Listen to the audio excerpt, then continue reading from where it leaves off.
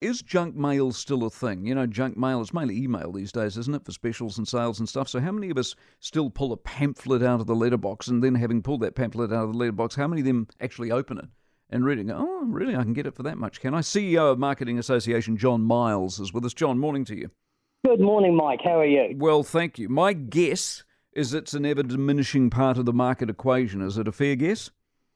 Oh, yes, I think it is. I mean, it's just another channel like there's so many channels. And, I mean, the term junk is a little bit unfortunate in terms of labelling it because it is a valid channel. But the unfortunate thing with it is most people, when they use it, we call it a term of spray and pray, and they just dump a whole load out there and hope that they might get a reaction. Presumably it's cost effective because to print all that, I mean, you're printing a lot of stuff off.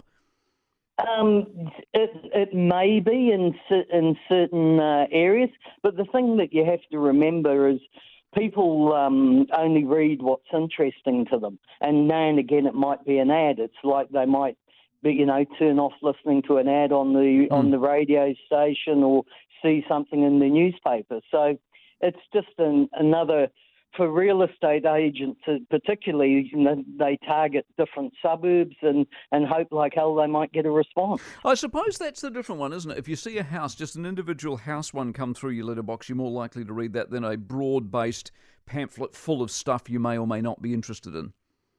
I think that might be the case, but I think, they must still work. Otherwise, places like Bunnings and other places wouldn't use it. So it is valid, and it's a bit like putting an insert into the newspaper.